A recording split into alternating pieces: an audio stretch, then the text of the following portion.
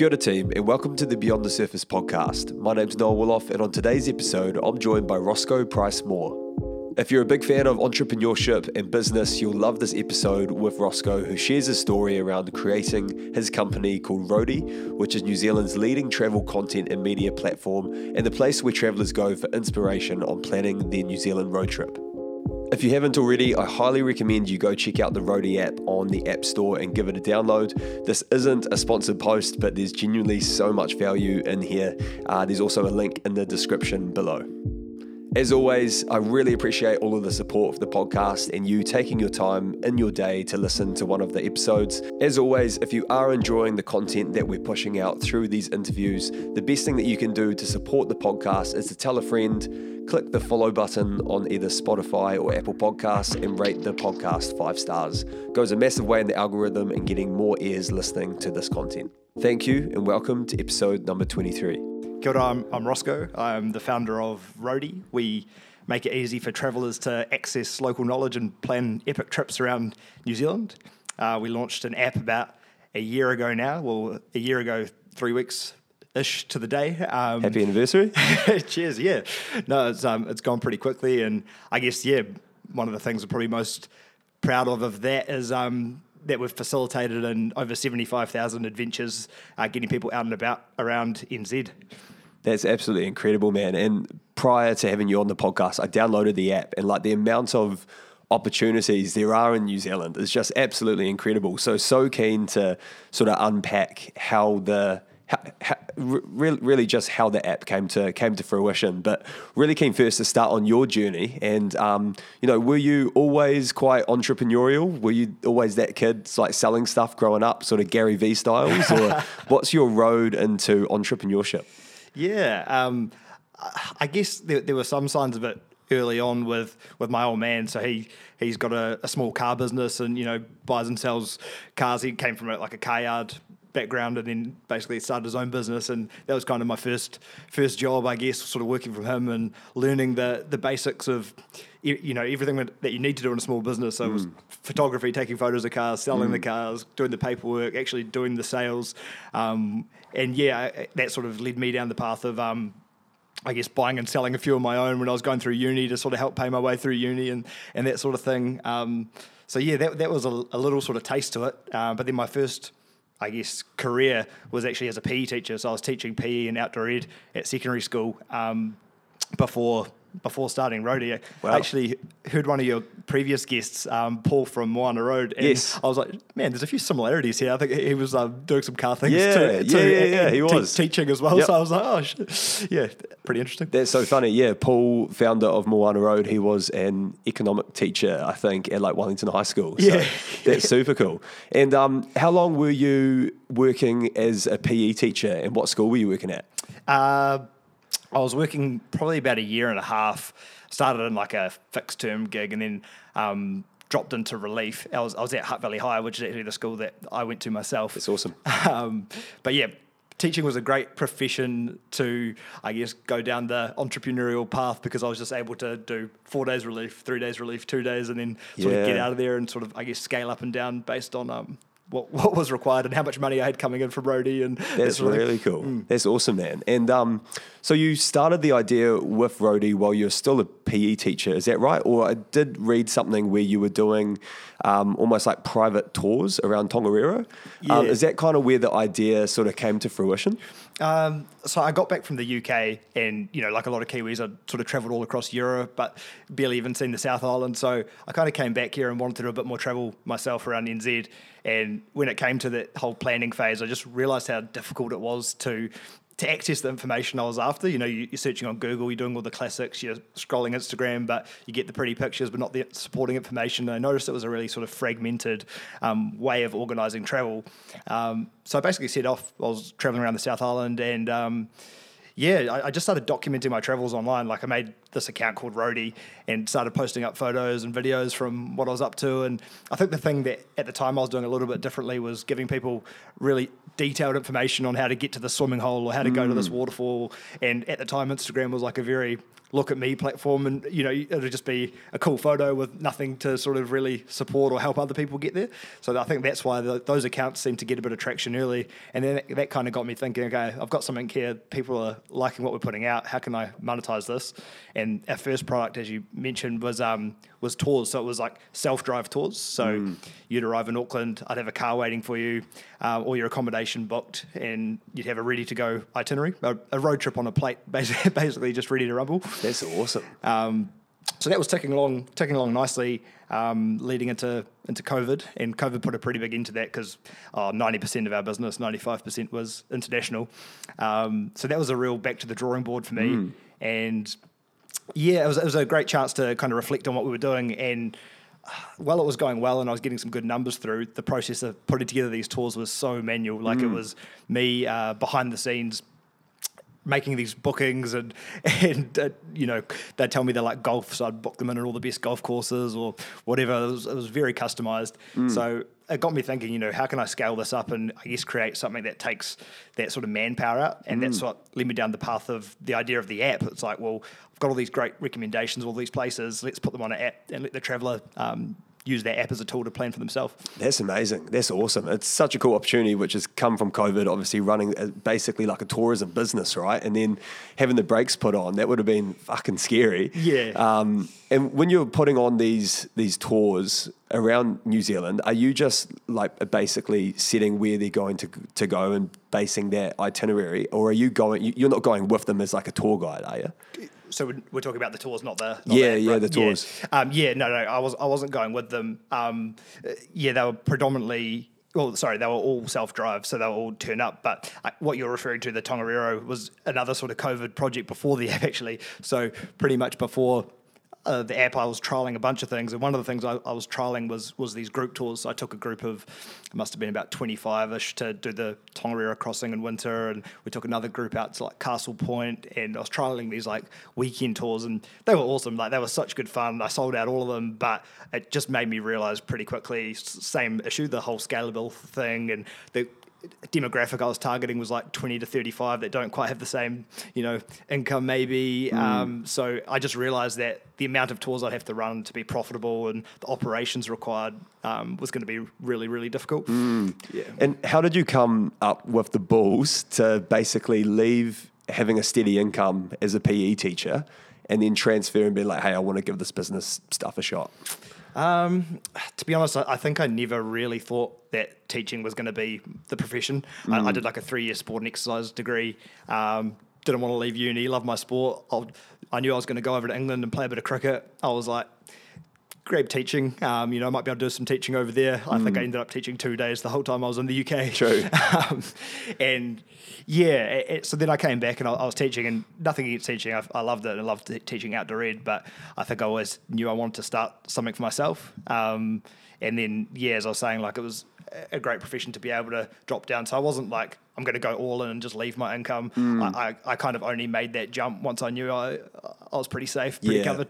Yeah, that makes sense. And where do you, like, if someone's got an idea, right, where do you start to turning an idea into an app, and let alone turning that into a functional business model? Like, what are the steps to actually building an app in New Zealand? Yeah, the app thing's was, I guess, like, because I had the idea for the app for ages, but I just never really backed myself because I've got no technical background or development background.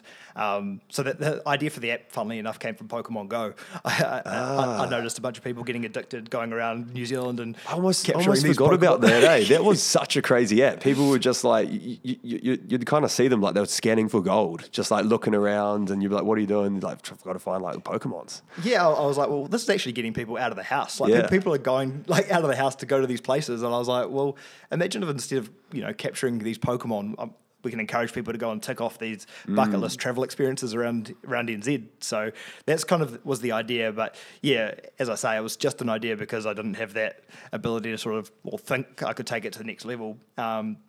I guess I found Creative HQ, so they're a crew in Wellington that basically they help founders turn their ideas into real world solutions, and nothing but positive things to say about them. So when COVID hit, I found them, and I pretty much spent 4 months just lying on beanbags trying to think of my next move. And then there was a tourism accelerator, which is a 4-month really focused thing, and they were accepting 6 companies that wanted to make tourism better in NZ. And I think on the last day, I was just like, I'm just going to go for it. And I pitched the idea of the app. At that stage, it was just myself and the company. I'd brought out a couple of other people that were involved and just went all in on this idea. Awesome. Managed to get in, and then basically spent the next 4 months sort of just honing in on this idea. I was validating it with people. I was doing mock-ups and running tests with people, and I got to the end of the 4 months and I had pretty much a prototype ready to rumble and ready for someone to develop it. And then off the back of that, I pitched and raised a little bit of investment through Angel HQ, who are an investment club in Wellington, and was able to essentially fund the initial build of the MVP. That's awesome, bro. That's huge. What's it like when you're pitching to investors for like startup capital to launch your idea? Did you have, what's the sort of process? Is it really like what you see on Dragon's Den, where you're like just absolutely going for it and they can be quite ruthless? Like what were you presenting them? Yeah, it is in some ways. And I know so much more now than I did 2 years ago when I first pitched, because that was just a completely new world for me at the time. But yeah, I mean, to paint the picture, like off the back of the accelerator, I was probably pitching to 50 odd people in a room, and you do like a 10-minute pitch followed by 5 minutes of Q&As, and they're grilling you on getting grilled question time, bits and pieces. And at that stage it was I was pitching an idea. Like, I didn't have any traction. The only traction I had was I had this engaged audience, so I had some credibility there, and I had this idea that how I was going to execute it. But other than that, that was, I guess, trying to back me. So I was learning about what investors want to hear, and not lying to them or not saying anything that wasn't true. But it's a different way of talking. You got to think what they're seeing value in versus what I might be seeing value in is a little bit different. So yeah, and then I've raised a little bit of capital since then. I certainly know a lot more now, but raising capital at the moment seems to be 10 times more difficult now, when I've got a lot more traction than it was back then. But that's just sort of where the climate's at the moment. Why do you think that is? Do you think that's the current New Zealand economic position, and things are sort of entering a bit of a downturn at the moment? Yeah, I think people are just a little bit more cautious with their money, and I'm seeing that across the board with like other startups that I'm good mates with and stuff, and really struggling to raise. So yeah, it's challenging, but I guess it's made me just want to try and get to profitable as soon as possible and not relying on investment capital. What would be your top 2 biggest pieces of advice for people listening who might have a business at the moment and at that position where they're starting to raise some capital, looking into investors? What would your top 2 pieces of advice be for them? I think you have to have a really clear reason why you're wanting to raise. I think there's this big thing with startups that it's just like, I'm going to raise, we're going to scale quickly, we're going to grow. But you have to really have a clear reason and what that money's going to do and help you achieve. Because there is such a big thing, and I think it's almost a bit dangerous with startups and this whole Silicon Valley vibe, where it's just scale quickly, hire heaps of people, become the next unicorn, where actually I think it's like, let's just get to break even and be profitable and focus on that and build a sustainable business first, and then take the capital to take you to the next level. But then, I guess the other piece of advice would probably be just to, you got to be careful who you're taking money from, and you're just as much interviewing them as they're interviewing you in a way. Like they want to find out everything about the business, but you don't want money with baggage. So I guess it's about trying to bring on investors that can actually add value to the company. Like a lot of my investors I've got a couple that are on the board now and like mentors and stuff, and they're actually adding value, not just capital, to the company. So I think to me that's really important. Yeah, that's huge, man. Yeah, I guess you don't want to sign up and you got heaps of hoops you have to potentially jump through, or responsibilities that you owe to different shareholders, which might sort of take you away from the mission and what you're trying to achieve. For sure, yeah. And it does take more time. Investor reports reports that go out quarterly and communicating with investors. So you need to make sure that you've got the right people that are going to help grow you, not just with the funds that they're putting in behind it. Yeah, that's massive, man. And where Roady is now, like, how are you guys currently positioned? How big is the team? And what are you guys focusing on? Yeah, so we've got 6 on our team, 5 full-timers, 1 contractor, and then a couple on the board. So we're predominantly based in Wellington, got an office in Wellington, and then we've got 1 remote in Kaikoura. At the moment, we are focused on, I guess, changing slightly the revenue model for the app. We're looking at integrating bookings. So at the moment, the app's an inspiration tool that you're finding all these cool things, you're making bucket lists and you're ticking them off. We want to take it to the next level and basically enable bookings where you can book in that bungee jump or book in that whitewater rafting tour inside the app. Nice. So we're working on that at the moment. We're trying to find like the best sort of partner with to enable those bookings. So there's a number of different solutions where you can get a range of experiences that you can like integrate with an API or white label. So we're working out who the best one is for us there. And then I guess the next focus is on Australia. So we want to get across the ditch and we're hoping to launch into Australia next year. Epic, bro. That's huge. That is absolutely massive. So it's basically turning into like a one-stop shop for all of your sort of travel needs when it comes to first visiting New Zealand. Or what I really like about it too is the sort of domestic focus as well, because I feel like so many Kiwis, we're so fast to jump over and do like an OE over to Europe. I've got like basically every man and their dog is over in Europe for like Euro summer at the moment. And then you look at all these people and you're like, shit, how many of you guys have actually explored our backyard first? Because there is so much to see and so much to do, eh? For sure, yeah. And I think, that's a big thing we're trying to promote. It's that, a lot of people do the same holiday every year or, go to Queenstown the standard. once a year or whatever. Nothing against Queenstown. But, we're trying to encourage people to consider places that they wouldn't have previously considered and, get out there and, I guess, disperse the travellers as well. Like, a lot of places in NZ have been impacted heavily by COVID and need some love. A lot of places are getting overrun because they've got too much tourism. So we're really just trying to encourage people to explore far and wide and get out and about, getting outdoors, as we know, is good for the soul. And totally. Yeah. You must have so many like hidden gem places which are kind of undiscovered that are sitting on the Roady app. So for people listening, where are some of like the best hidden gems for like a Roady experience in NZ? Oh, so difficult. But I mean, a couple of my top spots and recommendations would be Mount Stokes in Marlborough. So I'd compare it to a Roy's Peak. Everyone knows of Roy's Peak, but not a lot of people know Mount Stokes. And I'm going to throw it out there that it's a better hike, more interesting hike. Mount Stokes, that rings a bell. I might have, because I did Outward Bound back when I was like 17, 18. I think I might have done it during Outward Bound. Oh yeah. Highest point in the Marlborough Sound. So you're looking pretty down sure over that's the one. Yeah. I'll have to double check to confirm, but that name definitely rings a bell, eh? Yeah, no, it's awesome. We had such a cool mission up there. We wanted to get up for sunrise, so we left it at 4 a.m. and it was after Marlborough had been smashed by the storms. So we were kind of bush bashing a little bit. The track wasn't very well defined, but we just trying to scope out the little orange markers and eventually popped out about 6 a.m. up the top and just got this epic sunrise. Beauty. And some of my favourite sort of shots we've got with Roady and Marlborough, the tourism board use it all over their content and we can see why. That's awesome, man. So you got Mount Stokes. Where else? Where's some other hidden gems?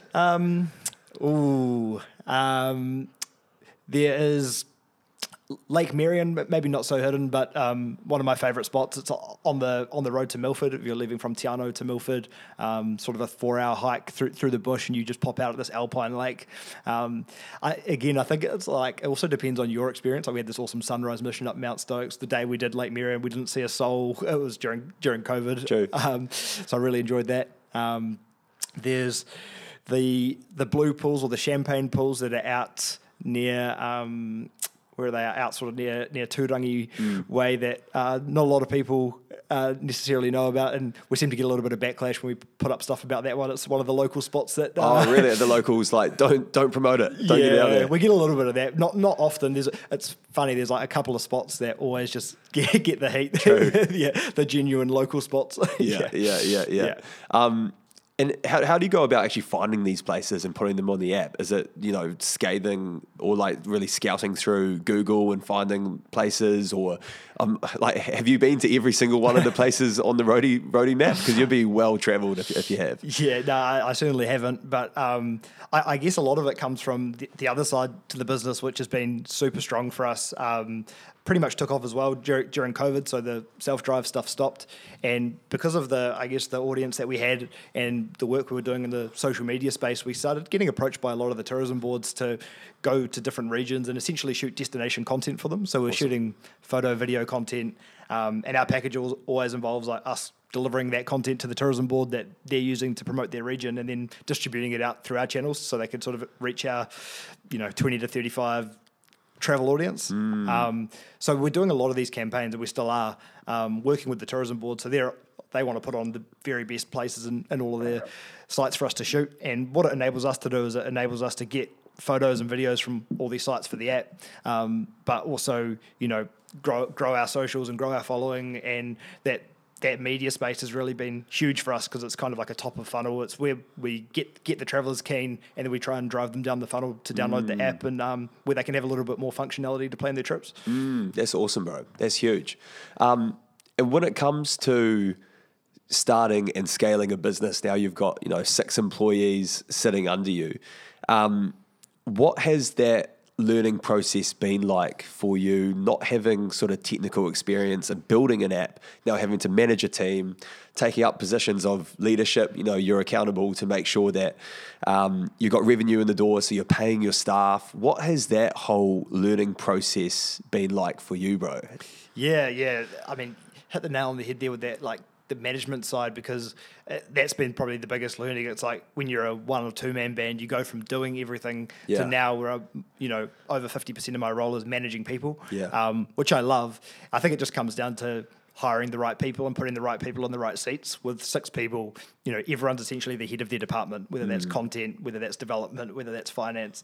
So you've got to find the right people that you can trust, and you do put that accountability on them. And I think a big thing for me that I've learned is that you need to have all your staff essentially thinking like a business owner. They all need to be thinking and understanding the business right to the core. So I'm very much a believer that it's not me at the top making decisions. We're all making decisions together, and everyone needs to understand why we're making decisions and why their cog is so important to the whole overall company. That's a really, really good way to put it.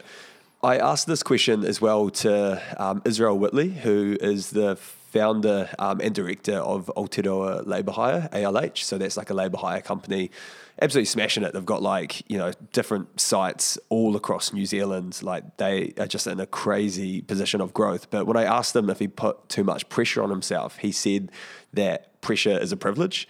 So just wanted to get what your take is on that, especially as well, being a young guy in this sort of business space.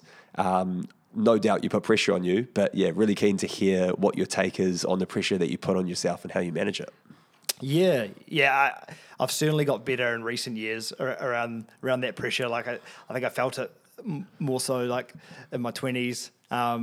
But for me, I hate letting people down. So my biggest pressure that I put on myself is always, I guess, if cash flow is running a bit low. And as I was saying before, there's this whole thing with startups to grow quickly. So I'm always like, well, I have been taking on investment, hiring people, trying to scale quickly, which obviously at times can mean your cash flow is pretty tight. That's probably when I feel the most pressure. Not that I've ever not been able to pay staff or anything like that, but that would be my worst nightmare, would be falling into a situation like that. So I guess it's just having good systems in place, and I guess your forecasting, your cash flow forecasting, making sure you've got enough leads and enough work coming in the door. Hard out. Do you, with the business model at the moment, how do you show the return on investment for people using the app? Potentially, yes, you got the user base, but how do you show the ROI and stuff to partners? how does the business model sort of work in that regard? Yeah. So the model for the app at the moment is basically free for the traveller, but if you're a tourism operator, so let's say you're bungee or skydiving or whitewater rafting, you're paying an annual subscription to list on the platform. So it's basically an advertising fee that you're paying to get in front of our audience. The way we show ROI is we've built a portal, so these operators can log on at any time and see their live analytics, so they can see how many people have added it to a bucket list, how many people have ticked it off by going there and uploading a photo, impressions, Nice. all that side of things. So I guess, the truth's in the numbers, we're fortunate that we've driven some really good numbers for a lot of operators. Like we've got, a couple on there that have had sort of 300 people go through them, and for a small investment, like it's only $640 to list for the year. And if we're sending that kind of amount of numbers through, they're making that back pretty quickly. Yeah. That's a no-brainer, eh? Yeah, because I was wondering that within the app, because it is free for the traveller. But yeah, seeing how would you track that journey of somebody going to do bungee jumping and going through the app? But is it mainly up to the traveller to list that they have ticked it off their sort of bucket list? Yeah, so at the moment, we're encouraging people to tick off by uploading a photo. So if you go and do an experience, you take a photo, you tick it off, and then on the app, that will be stored as a pin on your profile, which is a map of New Zealand. So obviously, we'd miss some people with this model that have gone there that just haven't been bothered to upload a photo or whatever. But we have seen a good response, like I said, with, sort of over 75,000 in a year. But then once we do integrate the bookings, then obviously we'll be able to work out the exact... That'd be cool, eh? Yeah. That'd be awesome. Yeah. Within owning a business as well, how do you identify your blind spots? Because I'm sure that there would have been stages throughout the journey where you're like shit, okay, maybe I need to get better at doing the accounts or people management skills. How do you identify what those blind spots are? Yeah, good question. I mean, when it comes back to hiring, I think it's like when you start off with one or two, you work out what you like doing and what you don't like doing, and generally what you like doing is what you're good at doing, and what you don't want to do is what you're typically bad at. So for me, it's been about like hiring people that can fill those gaps, that could do a 10 times better job than what I could do. I'm very ideas, creative, love partnerships, love dealing with people. I don't love spreadsheets and forecasting and invoicing and operational stuff. So for me, getting someone in that can take care of that has been huge for me, because it's sort of taken all the stuff I hate doing and allowed me to focus on the stuff I love doing, which makes me 10 times happier. Yeah, totally. That's good, bro. And what does your standard week look like, bro? Like, have you got like a morning routine? What's like the Monday to Friday? I'm a big believer in the morning routine. So the alarm goes off at 5:30. I always start with the gym, so I'll gym Monday to Thursday and rest on a Friday. Nice. And then I'll get back from the gym. Sometimes I'll sauna. So I'm big. I love like sauna, cold water immersion, that sort of thing. Yeah, you kind of got me as a bit of like an ice bath sort of dude, eh? I actually had to swim this morning at a Raumati, and it was pretty chilly. That'd be freezing. yeah. But no, I love that sort of stuff. I'm a big win the morning, win the day kind of guy. Go into the office in the city, so I'll work in there 4 times a week and work from home 1 day a week. Yeah. And then, get around the team as much as possible. My work from home day is definitely the day that it's like me time. It's where I smash out all the sort of get into my deep work, and the other days are more collaborative with the team. And then I guess there's a mix with the travel as well. So typically in a month, I'd go on one of our trips. So I might be out on the road for like 7 days. But typically we'd have 2 or 3 trips running. So the other members of the team would be out shooting. Like, it wouldn't be unusual for us to have 2 pods of 2 crew going out on the road shooting at one time. Yeah, epic, man. And when it comes to the marketing, you mentioned like the tourism boards, but there's so much rich, awesome content, that you can get through travel content, really. Have you guys got like anything that works really well when it comes to your marketing, where maybe you've had to think a bit outside the box? Yeah. Short form video has just been huge for us. Instagram was at a phase a couple of years back where it was very hard to grow organically. We're, steadily growing with the photos and stuff, but we had these massive banks of video because we were shooting like promo videos for the tourism boards and stuff. So as soon as that hit, and I think it was like during COVID where like TikTok kind of came into TikTok's fucking crazy, eh? It's like social media crack. It just blows up though with the algorithm. It's nuts. Yeah, absolutely. And I just started experimenting with TikTok and just like, just putting together these 15-second clips that were getting like 500,000 views, and I was like, Insane. okay, there's something crazy here. I've got to go all in on this, and we did with both Instagram and TikTok, and that's really skyrocketed our growth. Like for the last, I think, 8 months, we've hit over 1 million. We've reached over 1 million unique accounts on our Instagram and TikTok pages, which is just wild. That is insane, man. That is insane. Yeah, there's something in the sauce with TikTok, eh? It's like the algorithm just spreads like wildfire. Absolutely, yeah. Like I look at TikTok as it's like this like top of funnel reach machine, but Instagram's certainly more like where we've got that tighter knit community or people that have been following the brand for a longer time. But yeah, it's interesting that dynamic, and like I think back to your thing on like social, it's one thing that's worked for us is just bringing that personal sort of human element. Like for us, it's never about look at us up this mountain. It's like, here's a couple of people that are enjoying their time up a mountain, and here's the information that you need so that you can go and do it. So it's about that shift. It's not about us. It's actually about the viewer. So giving the viewer as much value as possible and making savable content is huge. I love that, bro. What's been the biggest challenge that you've been faced with running and setting up Roady so far? Biggest challenge.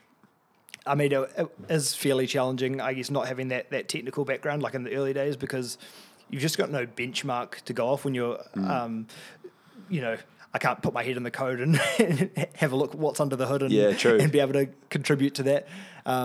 So, I mean, getting the right people again, getting a developer that you can trust. But, I guess that's been one challenge. The capital raising thing has been a challenge. Like I feel like, and you talk to any founder that's raising capital, it's an ongoing thing, and you feel like you're constantly pitching. So I guess that's one thing I've learned. Like we did a round called a convertible note, where it's kind of a bridging round in between two equity rounds, where you're asking your investors to essentially give you a bit of a loan, and you're paying them interest on it until the next round. Potentially wouldn't do that again. Like I feel like it was kind of, when you do a capital raise, you want to create a bit of urgency around jumping in, and it was like we had this loan open, sort of jump in when you want, and it just dragged a little bit. So there's a few things I do differently with the capital raising. True. And are you constantly, like you mentioned, you're going into sort of like equity rounds, so is that something that you'll continue doing throughout the sort of Roady life cycle, is continuing to get more investors on board? Yeah, potentially. Like, I mean, if we keep growing, certainly, like it could be a case of doing like 4 or 5 rounds up until over a 10-year period, for example.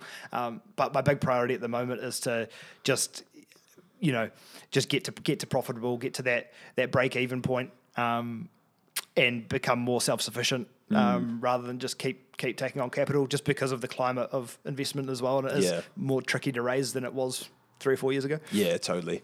And what's the end goal with Roady? You mentioned you guys will be expanding over to Australia, so that'll be to set up like a similar model to what's in place in New Zealand. If you look 10 years down the track, what is Roady doing and what does it look like? Yeah, I mean, 10 years down the track, I'd love to see Roady be the number one travel app when you think of planning or finding things to do. We're basically trying to fill that gap of, like, you've got TripAdvisor at the moment that's probably a slightly older demographic using that, and we're trying to be the kind of millennial Gen Z TripAdvisor that's more visual, more inspirational. So I'd love for Roady to be in a range of countries all over the world and be the one that you go into your pocket when you're in a new country and you're going, what can I do today? That's awesome, bro. It's so sick, eh? And like, seriously, if you're listening to the podcast and you haven't got Roady on your phone, download it right now, because it will. I think you're right. It's like there's so much cool shit to do in our country, but finding all of those cool opportunities and exactly where to go and where to drive and how to get there, that's what has been missing. And it's all been done through basically like Chinese whispers prior to something like Roady. You hear from a mate like, oh, there's a real cool waterhole. You got to drive this back road, but to actually have it all in one spot where you can access is just an absolute game changer, man. Cheers. Yeah. Like when I had the idea, we spent so much time on validation and just talking to people about how they currently go about planning travel. And the same answers popped up so many times. It was like bit of Googling, bit of social media, and then how do you make the itinerary? Well, make a Google Doc or a Google Sheet and start putting things in, and then use Google Maps to kind of try and find these places. And it's, like I was saying, it's so fragmented. So our goal is to kind of bring that all together and just make it super easy on an app. Totally. And do you think there's room for like expansion outside of like Australia if you hit like Europe or something? Is there similar offerings out there, or?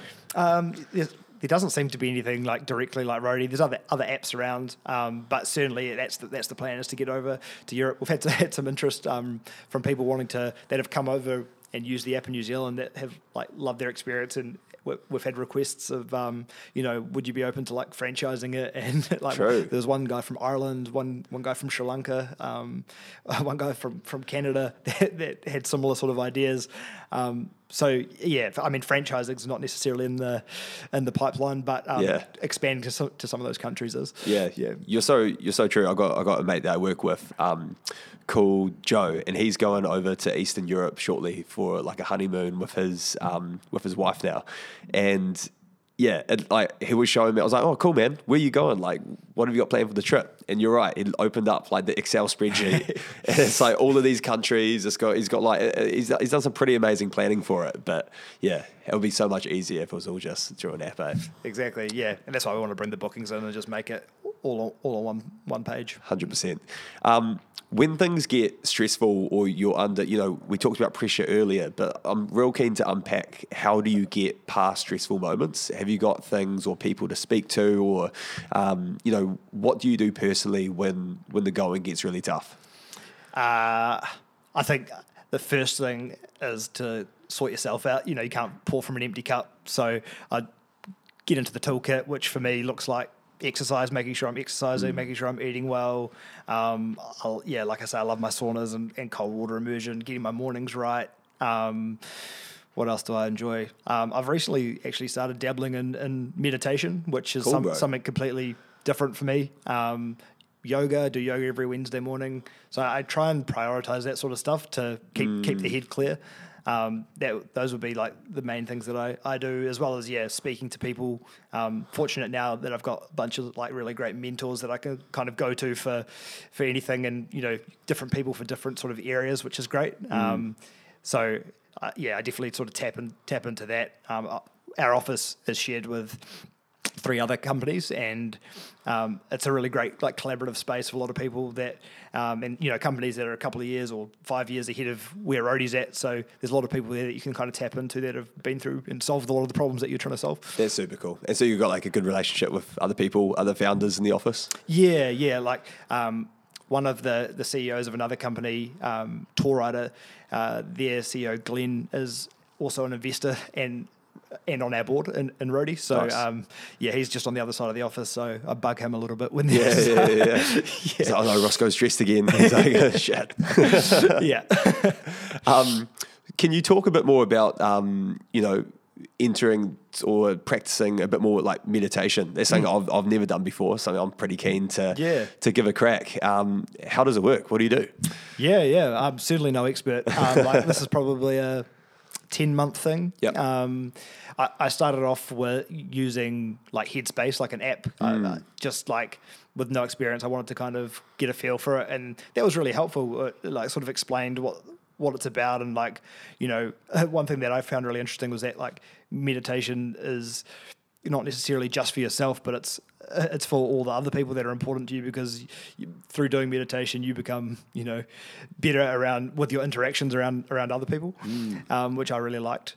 And I think it's like my mind is so busy, like 100 miles an hour with ideas and stuff. So for me it's like taking 10 minutes in the morning or at night, sometimes before bed, to just not think about anything and really clear the mind. I've noticed like in the morning, just prior to doing it and prior to getting a good morning routine, you're rushing out the door, you're jumping on a train, and you're just not set up for a good day in the office. So if you can sort of start the day calm and it's helped me be a lot more present with people and my interactions with other people. That's awesome, bro. That's so cool. Yeah, I definitely need to give it a crack, eh? Like, I've heard so many people, like, I've never heard anyone say, like, I've picked up doing meditation once or twice a week and I've hated it. Like, no one, I don't think anyone's ever said that, right? Yeah, it's funny, because you start it and you're like, am I doing this right? Like, but there's no, like, correct way to do it. Yeah. And now, like, I'll do it in different ways, like chuck on some, like, real super chill music and, like, don't do the guided stuff as much anymore. But yoga's another form of, in the same boat for me. Like, it's a time where you just clear the mind and just, like, have a stretch and just, like, always walk away from it feeling a million times better. 100%, bro. Yeah, finding those things, in your life. I think, like, physical activity is just so important for, like, your mental health. It is massive. I was at jiu-jitsu on Saturday, and there's rolls from, like, 10 to 12 o'clock, and I was having a break, just having a coffee and stuff, and it's full mat. There's so many people there. And I was like, I'm not a religious person, but I'm like, this is basically like church. Like, this is, for the people here, this is like church. This is like some spiritual, sacred place where we come and try and strangle each other for 2 hours. But, and you walk out of doing jiu-jitsu and rolling up for like 2 hours. It's just like, how could your day get any worse? Like, you've kind of had to overcome every single obstacle over that 2 hour period. So you just leave it feeling on such a high, eh? It's awesome. Absolutely. And your phone's in your bag. You're literally just thinking about being there, doing your practice. There's no distractions, which is, so important, I think. It's massive, eh? Have you tried one of those flotation tanks before? I have once, yeah. They're pretty strange, eh? I've done that once as well. And I think the first time, and for people who don't know what it is, it's there's a whole bunch of like Epsom salts in the water. You're basically in this like dome, and the water is at the same body temperature, is at the same temperature as your body temperature. So it doesn't really feel like you're even in water, eh?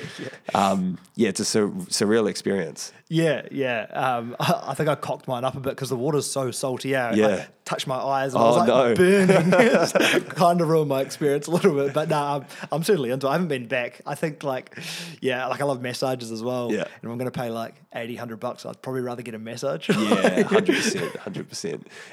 I feel like with the flotation tanks, it's one of those things where it takes a while to get used to. You're like, man, this is such an alien experience. Like, you're basically naked in this water, in this dome by yourself, and you keep like touching the sides. Your hand touches the sides. You're like, shit. Super strange. Hard out. Are you really big within Roady and the team that you manage around perhaps not like forcing people to do exercise, but is that like basically a part of your culture as well? Do you encourage your staff members to sort of go out there and look after their mental health? And if it is, yoga or exercise or going for a walk, do you have like flexibility around that stuff? Yeah, certainly. Like, try and make sure that everyone's getting out at lunchtime, because even myself find sometimes it gets to 5 o'clock, I'm like, shit, I've never left the office. Like, and then you walk out, you're like, sunlight. Blinded. But I think Roady kind of naturally attracts those kind of people for the job anyway, because you want people that are interested in what we're doing, which involves the outdoors and getting out. So it certainly isn't something that I've had to force upon people. It comes pretty naturally to the crew. Yeah, that's nice. And what about you as a leader, bro? Because now you're running a business with 6 people under you. Have you learned any like really direct lessons in leadership along the way, and what are they? Good question. Leadership. I think it's back to what I was saying before, like that whole like idea of like letting go and bringing people in on the journey. So I mean, for example, all those employees have a stake in the company. We have what's called ESOP, where basically every employee has a percentage of the company that they'll work for over a set period of time. So it might be like 3 years, and they might own 3% of Roady at the end of those 3 years. Cool. Or they have the option to essentially buy those shares in the company. Which makes them obviously more invested in what we're doing. And it's not like to replace salary. It's to give them a stake, and what that means is that every time we're talking about anything to do with the company, it's completely open. Our board meetings are completely open to everyone in the company, so everyone's invited. There's no That's cool. nothing. There's no skeletons. I'm just completely transparent with where we are with revenue, with sales, with everything, and I feel like everyone needs to know that. And I feel like you, especially at such a like an early stage, you want everyone to buy in, and to do that, everyone needs to understand the company back to front. That's really nice, eh? Just having that level of transparency for everyone. Like, I remember my first job, I worked in for a charity, for a not-for-profit, and just a tough time, probably similar size to what Roady is, but I remember our chief executive sitting us down and being like, this is what the next 6 months could look like. Option A is we land these funders, we get, this revenue through the door and things are all right. Option B is we leave, we lose 3 staff. Option C is we go insolvent. We have to close shop. And like just being privy to that conversation, I was like 19 at the time, 20. I was like, holy shit. But that transparency just meant so much, because it wasn't like you were finding out that you're in a shit situation 3 months down the track and there's nothing you can do about it. We got flagged how the sort of forecast was looking quite early on due to having that good like open door policy, and that just meant like a world of difference for people. And people have got mortgages and families and stuff like that too. So yeah, real important, eh? No, for sure. Yeah, it's massive. What is one thing you'd like to accomplish before you die, bro? You seem like an absolute go-getter, so I'm sure there's like what is on your bucket list? You do lots of bucket list things for other people through Roady around their experiences. What are the 3 things on Roscoe's bucket list? Like travel related, or just general life related? Oh man, 3 things. Travel related, I'll give you one. I'd like to go to Antarctica at some point. That'd be sick. That's on the list. What else would I like to accomplish? I guess I want to leave the travel space in a better place than when I found it. And for me, what that really means is better experiences for people. I want people to be more connected to the place that they're visiting, both by understanding the culture, but also by leaving a better imprint on the environment. So I think what I'm trying to achieve with Roady is, I want to get to a place where travel's positive, not just from a financial perspective that we're putting more money into an economy. It's, we're actually leaving a place better than we found it by, traveling with positive emissions. So how do we get to that point? I think offsetting on planes shouldn't be a button that you click. I think that should be pretty mandatory and built into the price. And that's sort of where I'm trying to get with Roady, with like the booking side, is that eventually that's into the price, and people are essentially traveling carbon positive. Nice. Have I got one more? Let's go. So that's a Roady thing, and then I guess, the last year would just be like a personal one. I just want to, leave with build a family one day, and leave the world with being looked at as a great husband, father, and just family man. That's beautiful, bro. I really like that, eh? And you're recently-ish married, eh? January, yeah. Nice, man. Congrats. How's that whole journey been? It's been awesome, yeah. No, the wedding got pushed back a year, so wedding was a COVID wedding, and it was kind of going to be like, are we going ahead? How many people can we have? And we just decided, no, we don't want it like big day to be impacted, so we pushed it out a year, which is best decision ever. Yeah, able to pretty much drag and drop everything we'd organised, and epic wedding in Hawke's Bay. That's cool, man. Were you nervous? I'll be shitting bricks, eh? I'm obviously not married, but whenever I think about it, and I've got some friends that are starting to get on that journey now, I just think of like how scared I would be, like doing the engagement, proposing, but also just like the stress with like the marriage, but also really beautiful at the same time. There were certainly nerves. I had an interesting one with the engagement. I was also up in the Hawke's Bay, but the ring didn't arrive in time. So you're kidding. I had to have the old man.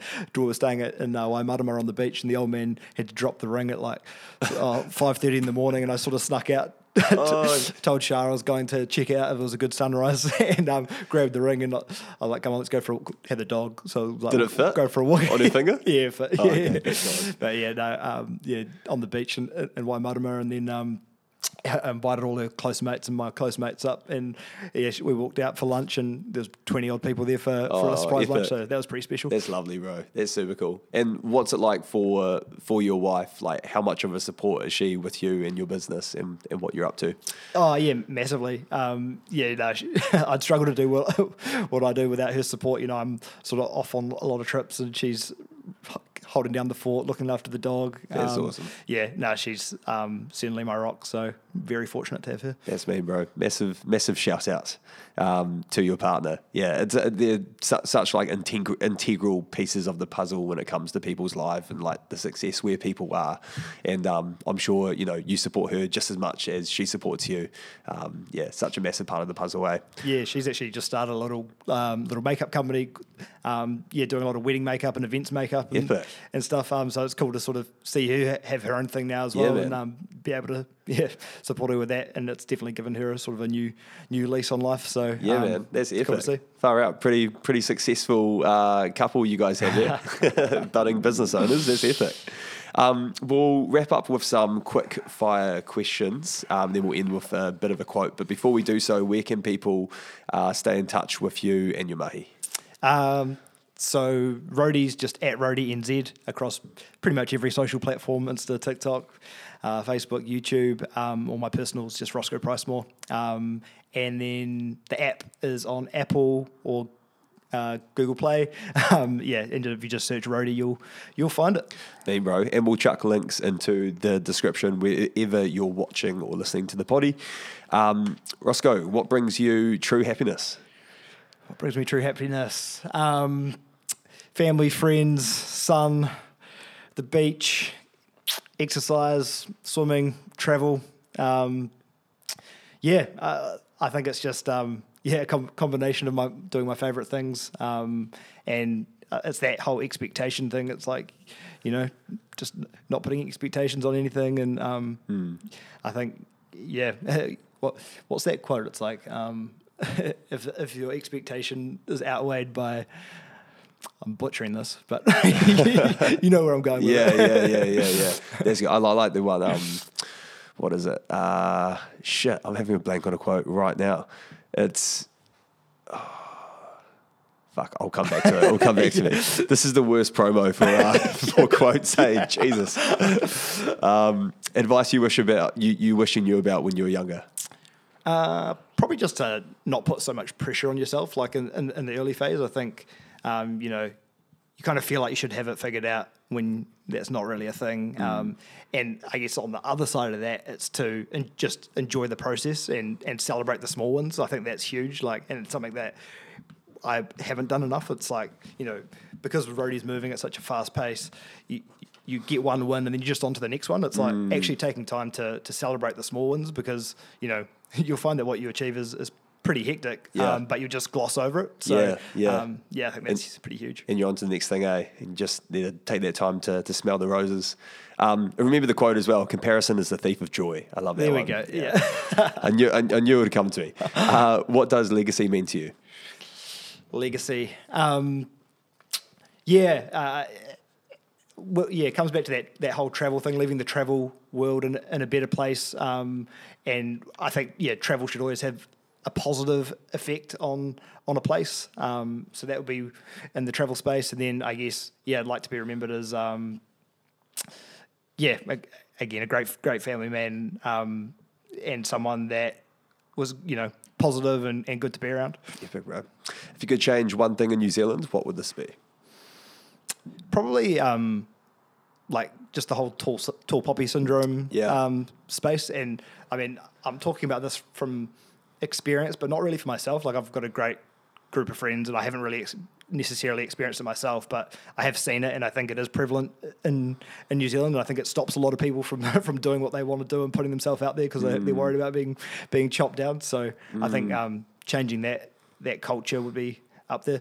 100%. Couldn't agree more, man. What do you believe is the main thing that is holding back young people in New Zealand? I guess on a similar note, probably like scared of failure, which might come hand in hand with the tall poppy thing. Like I think a lot of people are scared to make mistakes, scared to fail, and I think it's just really important that you start, like the first thing you do, your first product, your first podcast, your first whatever, you're going to look back on and go, man, that wasn't my best or whatever. But it's just about taking action. I feel you just got to do it and learn from those mistakes. And I think there's a big like decision paralysis. I think it's like make decisions quickly, learn from them, and move on to the next one. 100%. Couldn't agree more, man. I remember starting the podcast, like I brought all of the equipment, like mics, got the interface and stuff there. I literally just sat holding this stuff for like 6 months and I didn't do anything. I was like, I had the idea, had all the gears, could have pressed go, but I was like, shit, how will people perceive the podcast? And you're right, if you're sort of chasing perfection the whole time, it can sort of stop or stagnate how fast you can move on things, eh? Oh, perfection's such a killer. Yeah. So true, man. I mean, been on a few podcasts and you've done bloody well. This is a pretty profesh setup, so cheers, good on bro. you. Fake it till you make it. Cool, we'll finish on a quote from Steve Jobs. People think focus means saying yes to the thing you've got to focus on. It means saying no to the 100 other good ideas that there are. You have to pick carefully. Cheers, bro. Sure.